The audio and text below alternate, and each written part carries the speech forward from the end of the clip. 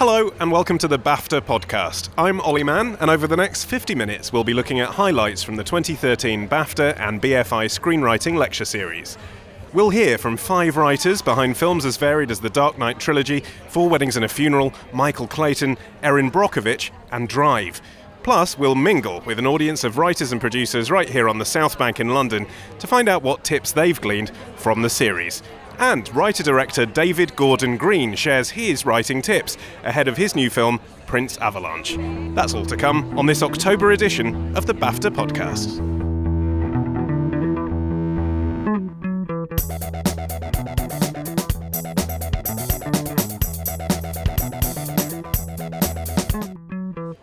Here we are at the BFI bar on the South Bank, and the place is swarming with lots of filmy types, not just those who have got the 3 credits on their CVs and their BAFTA memberships, but a lot of aspiring writers and directors as well who are here to learn some tricks of the trade. We're going to be talking to them a little bit later about what they've made of this year's screenwriting lecture series, and playing you some of the clips of the best bits as well. We're going to kick off with David S. Goyer. He's the bloke who wrote Blade, as well as Man of Steel and The Dark Knight Rises, which he wrote with Christopher Nolan, of course.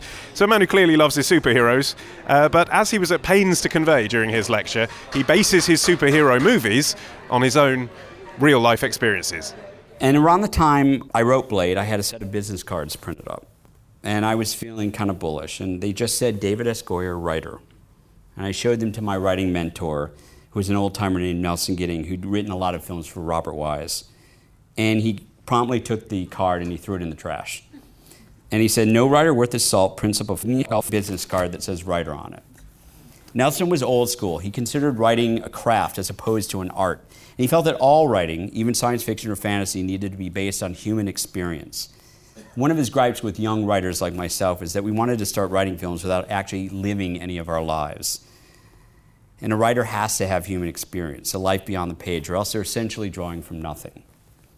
Nelson had been a navigator on a bomber in World War II. His plane was shot down over Italy.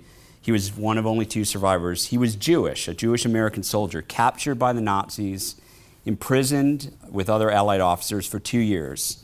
Tried to escape, was recaptured, tried to escape, was recaptured. Finally, he was liberated by the Russians near the end of the war, and he spent a year drinking and carousing his way through Europe with the Russians before he made it back to America and told them that he was actually alive. When he got back to the States, his fiancée had married someone else.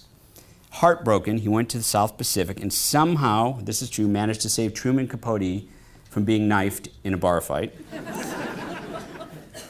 That is human experience. And I didn't have anything like that. And I'm not suggesting you should all go out and get in bar fights. So I threw away my business cards and I started traveling. I went to the South Pacific, I learned to scuba dive, I bought a motorcycle, I crashed a motorcycle, I went skydiving, I went to Africa and South America, all throughout Asia. I got out of my comfort zone and I got some life experience. And my writing started to improve, it markedly improved. And even though I thought I'd been making a living for almost 10 years at the time, it wasn't until I'd had these experiences that I felt I could truly call myself a writer. Now you might be asking yourself, how does one apply their personal life experience to a film about vampires or a vigilante who dresses up as a bat? I'm going to give you a couple of examples. In my travels, I'd managed to go trekking in Tibet, and when Chris Nolan and I sat down to reinvent Batman, we wanted Bruce Wayne to travel far afield, and I showed Chris some of my photographs from Tibet, which I had taken during my experience, and those formed the basis for Bruce Wayne's vision quest. This was a place that had never seen white people before. And I can't say that the Tibet trip was an easy trip. It was actually a very difficult trip. But I never would have imagined that that trip would have become the basis for the beginning of Batman Begins, and it did. And I showed all of my pictures to the production designer, and that's why Bruce Wayne goes to Bhutan in Batman Begins. Hi, my name's Amit Agarwal from London, and I'm an aspiring screenwriter. What is it about coming to these screenwriter lecture series that you find useful as an aspiring and indeed practicing writer? For me personally, it's not so much about getting specific screenwriting tips. It's more really just to get inspiration from people who have achieved quite a remarkable degree of success in their chosen careers. I've seen some of these lectures on channels such as Sky Arts and so on, and I want to sort of be here in the flesh, as it were, and be in the audience. So for me, the ones I've attended so far have been fantastic. And David S. Goyer actually was very good, wasn't he, on the business of kind of self-promotion. He was talking about how precocious he was when he was younger, calling up an agent when he was 20 or something. I mean, how much of his self-confidence do you think is important in your career? The ballsiest thing I've done is try and phone an actor's agent in Hollywood and gave up after the first attempt. They obviously, very politely promised to return the phone call and obviously never did. But I don't think that falls into the category of being particularly ballsy, so yet to be visited, I think. Do you think that's a uniquely American approach, that level of chutzpah, actually? Do you think Brits are ever going to be able to push themselves forward in quite that way? We tend to be a little bit more reserved, don't we? I think there are two things. I think one is youth. David Goyer was in his early 20s when he did that, and you kind of, before you've embarked on a particular career, you kind of have little to lose, and you have that kind of arrogance and bloody-mindedness. And I think it is possibly a more American trait than we, Brits are possessed of. And yes, it probably is something that we could do better at. All right, time for another clip from one of the screenwriter lectures this year now. And, this is Susanna Grant, the writer of 28 Days, Ever After, and Erin Brockovich. She was here on Saturday night to speak to an audience about her work, and in this clip we pick up the conversation with Bri Hanson when she's been asked how her recent move into directing has been helping her writing. I think it made me ultimately more economical. I'm not an economical writer. I have a file that runs parallel to the file I'm writing of scenes I've written and deleted, and it's always the trash pile. And the finished script is usually 118, 120 pages. My trash pile is usually more than 200 pages long. So I overwrite so much, and that's sort of how I find what the story is. It's kind of an excavation process. I wish, doing that would, had made me able to be more concise from the get-go, but that's just not my way. But I think it's made me a little bit clearer about how specific and economical you can be. Mm-hmm.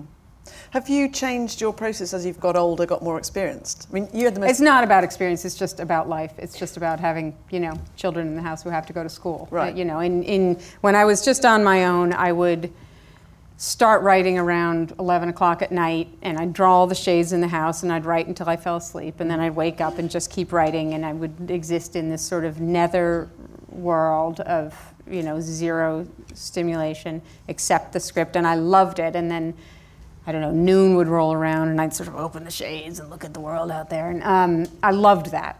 But then when you have a spouse and children, that doesn't work very well. So now I get up very early before them, and I get a couple of hours in before anyone else is up, so that I'm concentrating deeply before you have to, make lunch or something like that. Do you like the process? Oh, yes, yeah. I mean, it's funny. It's kind of like exercise in that before you think, I don't really want to do that. And as soon as you're doing it, you're like, wait, I love this. And literally every day I go through it. I don't know why, but I do. Really? And then, look at that. That doesn't sound like exercise to me. Maybe that's just me. Well. And have you talked a bit about not feeling confident. Or never feeling confident. No, literally, I have a crying jag in every script. I have one friend I call up and I don't know what I'm doing, and she says page 85, and I say, well, yes, but it's page 85, but this time it's real. It's really not going to work.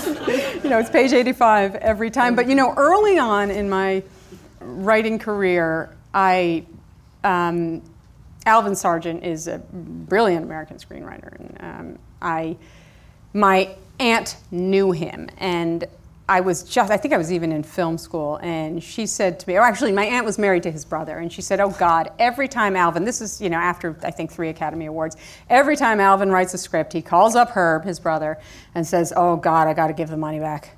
I can't do this one. I cannot do this one.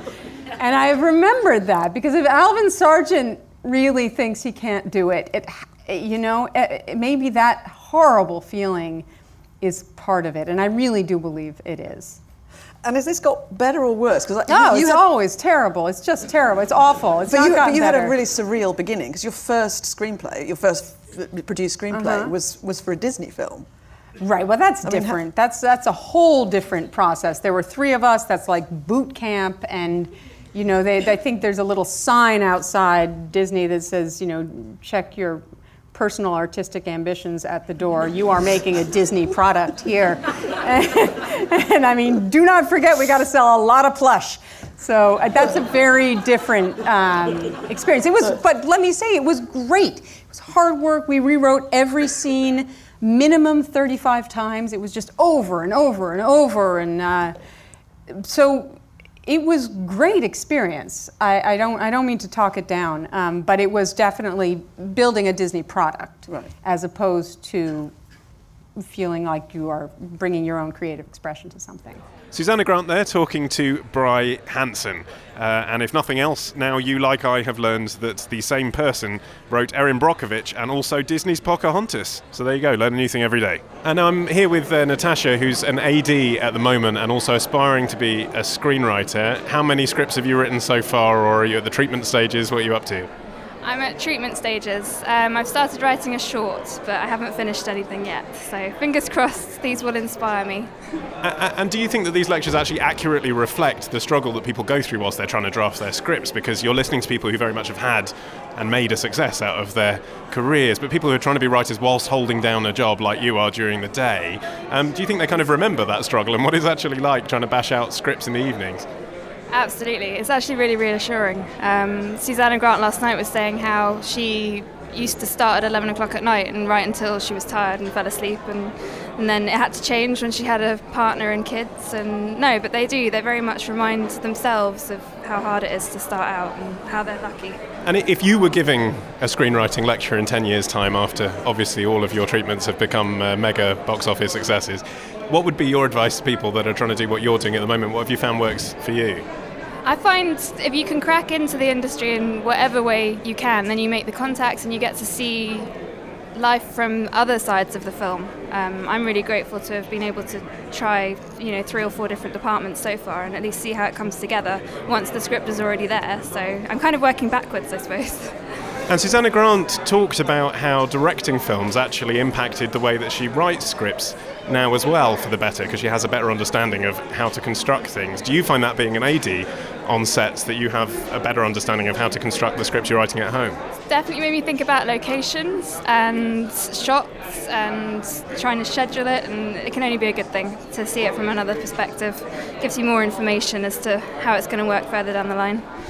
Yeah, suddenly you're a bit more realistic about whether you can afford the alien crashing through the roof and that kind of thing. Exactly, and car chases, and whether if you can start with a short film that's in one room with 2 actors and no extras, I think you can probably get that made with the people you know already. So.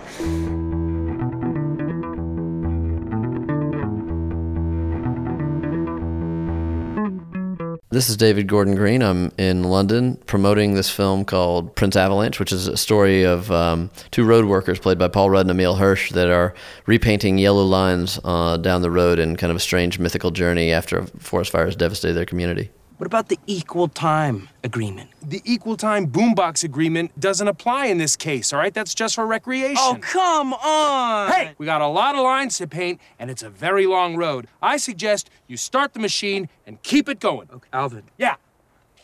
You have your tool belt on backwards. The film is based on an Icelandic film called Either Way, and as far as my adaptation, I wanted to be very respectful because the film was really meaningful to me. But I basically just plagiarized all the things that I loved about it and found applicable, and then I wanted to make sure that I brought a distinctive quality of my own signature to it as well. Hey, Alvin.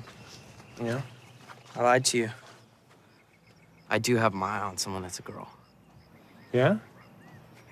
Her name is Maggie Johnston. She's a total goddess. I've been working on her for a while. Nice. But I kind of messed it up, though. I lost her to my friend Kip, but I think they were on the road to splitting up if the way she was behaving last time I saw her at the dance club was any indication. Problems in the relationship? Probably by now. Was she giving off signals?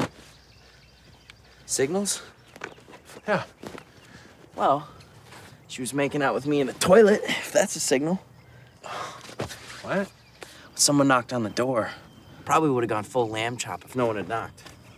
With your friend Kip's girlfriend? Yeah. Probably ex-girlfriend by now. I think a writer can only follow their intuition and instinct, and so I write what I think is funny when I'm writing a comedy, and I write what I find emotional when I'm writing a drama, and try to be able to disappear into the work rather than necessarily have a specific recipe for it. I try to see what's applicable to each project. just think you got to be honest with yourself and not try to outguess what an audience is going to think, or a studio executive, or in many cases a director. I've written a lot of movies that were writing jobs, and I think the only ones that I haven't been happy with are the ones where I tried to anticipate someone's reaction. I think going with your gut and following your instinct is what leads to the most honest product. Seriously, are you really cool not getting laid all summer? I don't really have much of a choice, do I? I mean, when you were out here for the spring by yourself, didn't you get lonely? Like, so lonely? There's a difference between being lonely and being alone. There is? Oh, yeah. I reap the rewards of solitude. How do you do that? Well, I write letters to your sister. I read, I paint, I sew. I had a cat, so I used to take care of my pet before it was killed. I have a lot of prescription medications, but I try not to use them. Wow. I don't know. I get so horny out here in nature. Don't you? Horny? I don't think so. Sometimes it writes itself, sometimes it's easier than others. Typically a first draft is very easy, and then fine-tuning it and revising it and just watching the house of cards collapse when you're trying to reconstruct a certain character or a certain narrative agenda, that can be very difficult. The script for Prince Avalanche is about 65 pages. I just think, for me, I think a script needs to be under 90 pages so that I can let it breathe. I don't read anything that's even submitted to me that's over 95 pages. I don't have the time, and it's unrealistic to think that that's going to be a reasonable length of a film. And I certainly won't go into production on anything that long. So it's just trying to find something manageable. Several of my scripts have been under 70 pages, and then we film all of that, and then we use that as springboards to new concepts and conversations and improvisations. Alvin, I'm finished. Could I have another one? Yeah, we'll put that one back. Okay. You didn't write in it, did you? Yeah, I worked the puzzle. Oh, no, don't do that. Don't do that, please. It's a collector's item. It's an antique. It's rare. Do you understand? I'm out here to have my things treated well and with respect. I get it, yeah. Do you really? Yeah. You hear? Yes, you are hearing me. Yes, Are you hearing me? Yes. What are you hearing me with? My ears. No, I don't want you to just hear me with your ears. I want you to hear the whole thing. Okay. My advice is to listen to the way people talk. Take public transportation and bring a little recording device and then play it back and actually transcribe what you've heard, because there's a lot of scripts that I read that feel very written, and I think you can really differentiate yourself as a writer by writing things that feel more spoken than written, because that's ultimately how it's going to be projected on screen as performed. At least that's typically the agenda. So I think that's something that if people had a greater ability to listen and pause and make things imperfect rather than precise, or you'd be in pretty good shape. That was David Gordon Green, and Prince Avalanche is in UK cinemas on the 18th of October. Now I need to put on my posh stuttering voice here because we're about to hear from Richard Curtis, the man who's been behind some of the biggest British films of all time. Four Weddings and a Funeral, Love Actually, Bridget Jones's Diary, and he started as a TV writer, of course, creating such fondly remembered shows as Blackadder and later The Vicar of Dibley. Speaking to BAFTA and the BFI, here's what he had to say about his work and his writing process. The first question that I've asked myself is, why did I start writing films? And the answer is because someone called Michael, an American, asked me to write a film. I got a phone call from my agent saying he wants to see you tonight, and I thought of the idea for the film that I was going to sell him on the Northern Line. And that was the first big mistake that I've never made again, which is that I always have lived with the idea of any film that I'm going to do for at least a year before I eventually start writing it. Films can't be infatuations, they've got to be relationships. And I suppose this is my first observation, that I think the difference between having a good idea for a film and a finished film that you like is the same as seeing a pretty girl at a party and being there when your wife delivers the third baby. It's an incredibly long journey, and a good idea is only the tiny little spark at the beginning of this immense process. Anyway, I came up with the idea for Michael. It was about a father and a son who both found out on the same night that the girls they were with, the girlfriend and the wife, were having sex with other people, and so they both, as it were, left their flat and their house and moved in together. in a hotel and had to, as it were, deal with their peculiar situations together. And it was called 4 Eyes and Fat Thighs. And I think that's the only thing I really got out of it, because that's weirdly close to 4 Weddings and a Funeral. So it was the first. And then I wrote a draft. I went out to LA and I wrote a second draft under the producer's eagle eye in his guest room. And then he put me together with a director with whom I wrote a third draft. And then we handed it in and we had what I think is quite a typical American meeting. They loved the script. They really loved it. And I asked them, did they have any reservations at all, because their smiles were so big? And they said the dialogue wasn't great. It was too English and a bit too formal. And I said, well, all right. And then they said that the 2 leading characters were not good because they were both weak and you needed someone to be able to root for in the movie. And then they said, and obviously the jokes are all very English, so we'd have to think of jokes that would appeal more to an American sense of humour. And then I remember saying to them, that really only leaves the title. And they said, we hate the title. But the strange thing was, they still said, can't wait to get the next draft. So I went home. I was staying with a friend of mine by this stage because I was sort of having a nervous breakdown. I got a self-induced temperature of 103. About a week later, I flew home to England. Metro-Goldwyn-Mayer sued me in perpetuity. I never delivered the script. And that explains pretty well everything about what I have done since then. First, never do a project that you haven't thought about beforehand. Be sure that you're working with people who actually like the work you do, which I think is hugely important. Choose the people you work with really carefully. This director was a lovely man, but I remember when we were talking about the film the very first day, he said, I so identify with this film. When my wife left me, I just went out and had sex with a different girl every night for a month. And this was a film about 2 men who'd only ever had sex with one person in their entire lives. So he was completely and utterly the wrong man to be making this film. But most importantly, and this isn't a rule for everyone, but it sort of explains everything since then, I decided that I would never write a film about anything that I didn't really know about very personally.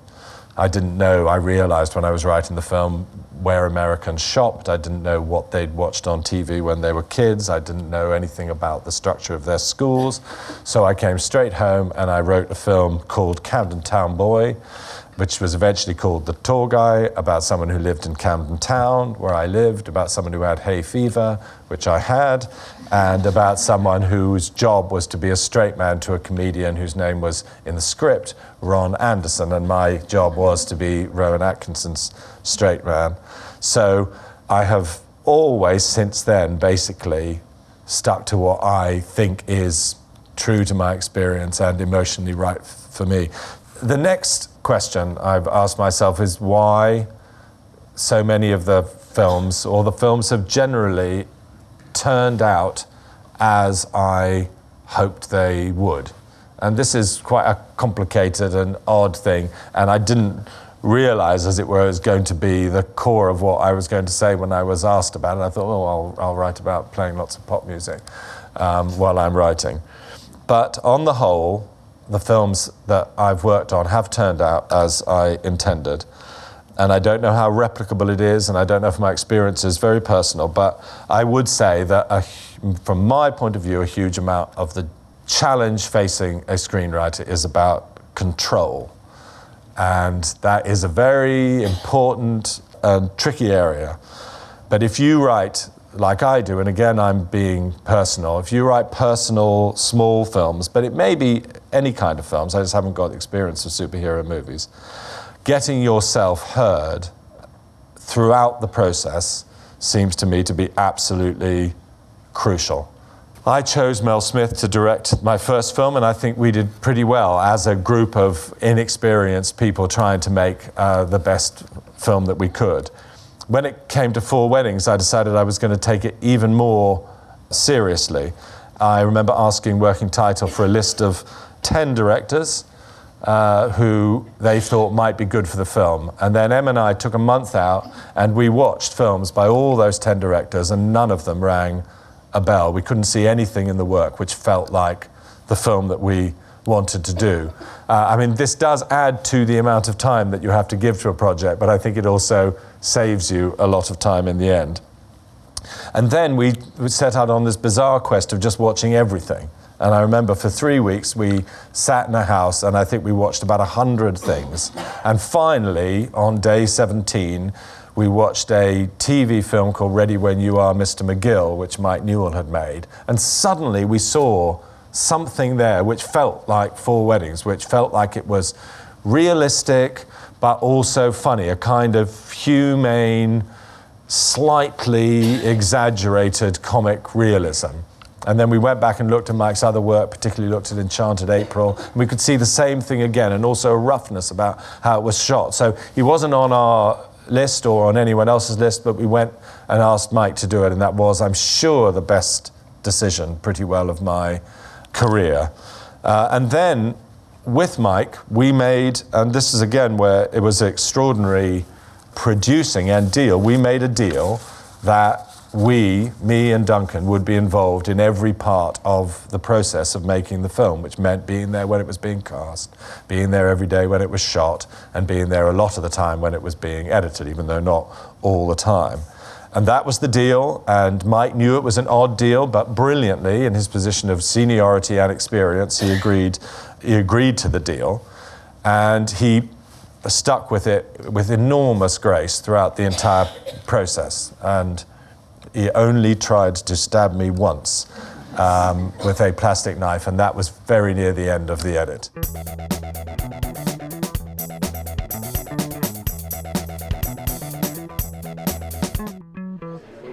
Well, Tony Gilroy, the writer of Devil's Advocate and the Bourne movies, and Michael Clayton, has just given quite an inspiring talk and then a Q&A in which he seemed to be quite searingly honest about some of his writing processes. I'm standing outside the NFT one now here at the BFI. Let's see what some of the audience here made of it. My name is Ulrich Riley and I am a director. What was the real takeaway message for you from Tony's speech? The real takeaway message for me was that when you're writing, you have to actually feel what you're writing when you're writing it. So at the end, when he said, writing that action scene, and you saw in his interview, he was so animated. You want to go, right, fast, because you've got to get this, get that, run here, run there, save her, save him. What I thought was fantastic. It's not a surgical thing, it's something where you get totally involved. My name is Phil, I'm a songwriter, I live and work in London. He kept repeating, you go into the office all year and there's 3 days of the year when the sparks fly.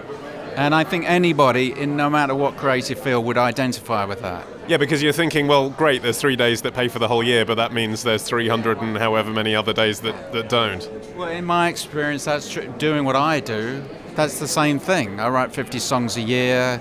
You might hear one of them.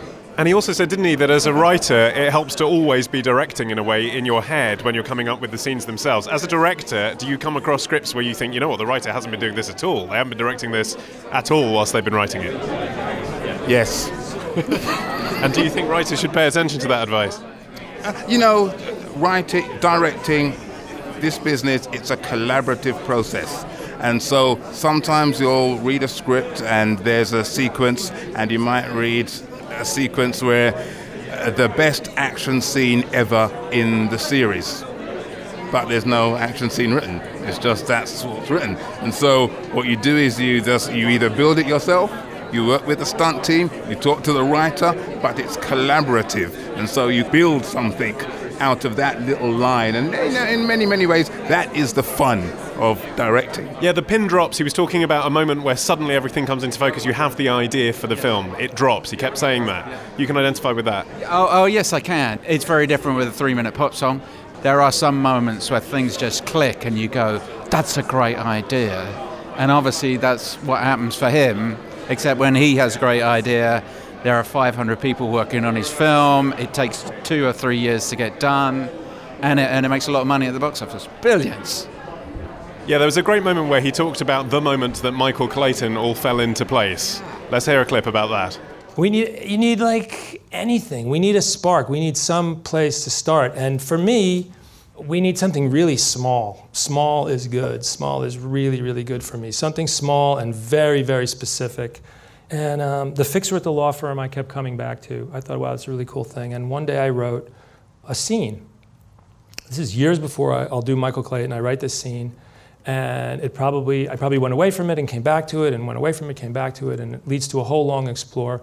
But I'm going to show you a clip, and the clip I'm going to show you, and sometimes these scenes don't make it to the movie, but this scene makes it almost in its entirety. It probably had different names, and it was in a different setting, but I kept writing this. I had this scene that I wrote, this hit and run scene where this guy comes out. You know, I start to write into this, and I start to write around the possibilities of this. And this project was interrupted many times by different things and different circumstances. And Bourne interrupted this project, and Proof of Life interrupted this project. But I make the biggest mess. If I told you the versions of Michael Clayton that I had written, you know, that were architected around this scene. I mean, there's a version and outline versions, not versions of drafts, but, you know, chase down a version that's all about the sun and the fantasy fiction, and chase down a version where there's a love story with a mistress of a corporate client that he's trying to extract the client from, and a murder in the word processing department of the. I mean, all kinds of things. This mad explore will go on for a very long period of time, and really, what has to happen is the mess really has to stop. It really has to stop someplace, and you really have to say to yourself. We have to say to ourselves, "Where is the movie? Where's the movie? What is the movie? I have all this stuff." You know, I'm building this whole world. I need to know what the movie is about. And you cannot, at a certain point, you cannot pass go without doing this. If you're in the system, you can get seduced past this, because sometimes you're coming up with a bunch of groovy stuff. I was on Born Supremacy, and we got way far down the road with all this great stuff in the beginning. Everybody got all excited, but there was really no movie there. And I was the only one who knew it. And they were building the movie as sort of design build. We're building it at the same time, and it's like, wow, there's no. And it's finally to say, stop. We don't know what the movie's about. And then a great thing came out of that, which was this whole story of atonement. I'm not going to talk about that. You cannot settle on this idea. You cannot settle on the decision about where your movie is about. There's no slip from the teacher, or there's no anything like that. We're doing Proof of Life. Taylor Hackford and I bought a magazine article from Vanity Fair about the kidnap and ransom business in South America, and it was based on a very great article. And a guy had been kidnapped, and what was interesting about the article was that the kidnapping had gone sideways because the company didn't have insurance or pay insurance. So we took this article, we convinced the people that the article was about, that they were better served by having us make a fictional version of it, and we were now on the road. So we had all the research from the article. We had all the research that we were doing. We're running all over the place in South America and jungles and all this great stuff. We do not have a movie. And we're actually here in London. And you know, we're flying on I don't know, who was paying for that? Who released that movie? So we're you know, all over the place. We're in Germany, we're here, we're there, we're in London. And we're sitting here and we're talking to a guy who's has a kidnap and ransom boutique business, book of business there, and we're talking to him about his whole thing and the cases that he's handling, and he's this gorgeous guy, charismatic, Oxbridge, MI5, just this total stud, and he's telling us, you know, not only can I give you the research you need, but you're going to need kidnap insurance when you make the movie, and I can underwrite the policy. And we leave, and we go to the elevator, and I go, Taylor, I got the movie. And he goes, what? I go, if we get kidnapped making this movie, I do not want that guy sitting with my wife for 6 months. And that's the movie. That's the movie. It drops. You go, oh man, that's it. That's the movie.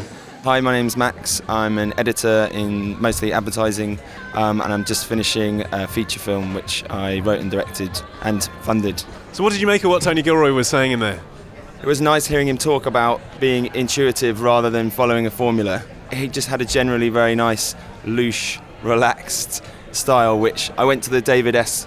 Goyer one, and that was good. It was interesting, but I didn't feel really sort of fired up or inspired by it. It was just kind of fairly standard stuff that I'd heard a million times before. But this, whilst he wasn't so kind of, he didn't give you any direct answers, it was a bit more inspirational. Yeah, someone asked, didn't they, in the audience about referring to a book about structuring a film, and he was quite plain about the fact that those are pretty unnecessary things to have around your office, even though he's been given into temptation to have one from time to time.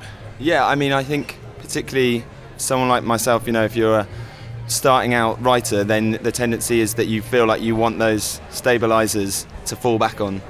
And Chris and I, we've just been writing a script, and we got through 4 days of working, following the the Blake Snyder Save the Cat thing, and we got to the end of it, and we had a sort of functional story that worked mechanically but was completely lifeless. That was the great thing about what Tony Gilroy was saying, which is much more about just rely on your instincts. And also, he was quite honest about the fact that writing action is quite difficult. For the man who wrote the Bourne trilogy, I suppose that's quite a stark admission, isn't it? Yeah. I didn't actually realise that he actually wrote so much of the action. It was an interesting approach as well, actually kind of going to the places and being in the places and writing out of that. I mean, if you think about, say, like the Avengers or whatever, it's all CG sets anyway.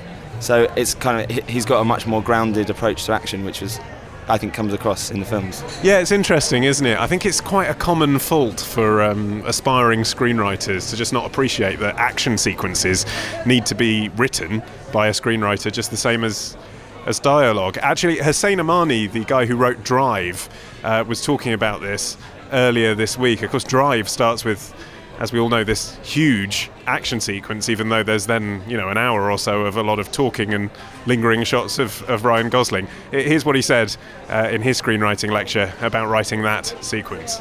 Well, it is a fantastic piece of directing, I think. But I mean, the reason that I want to talk about this clip was because, for me, a lot of screenwriting is, people's perceptions of it is that it's all about the dialogue. And the script, that's a 7-page block of scene description, all those story beats were there.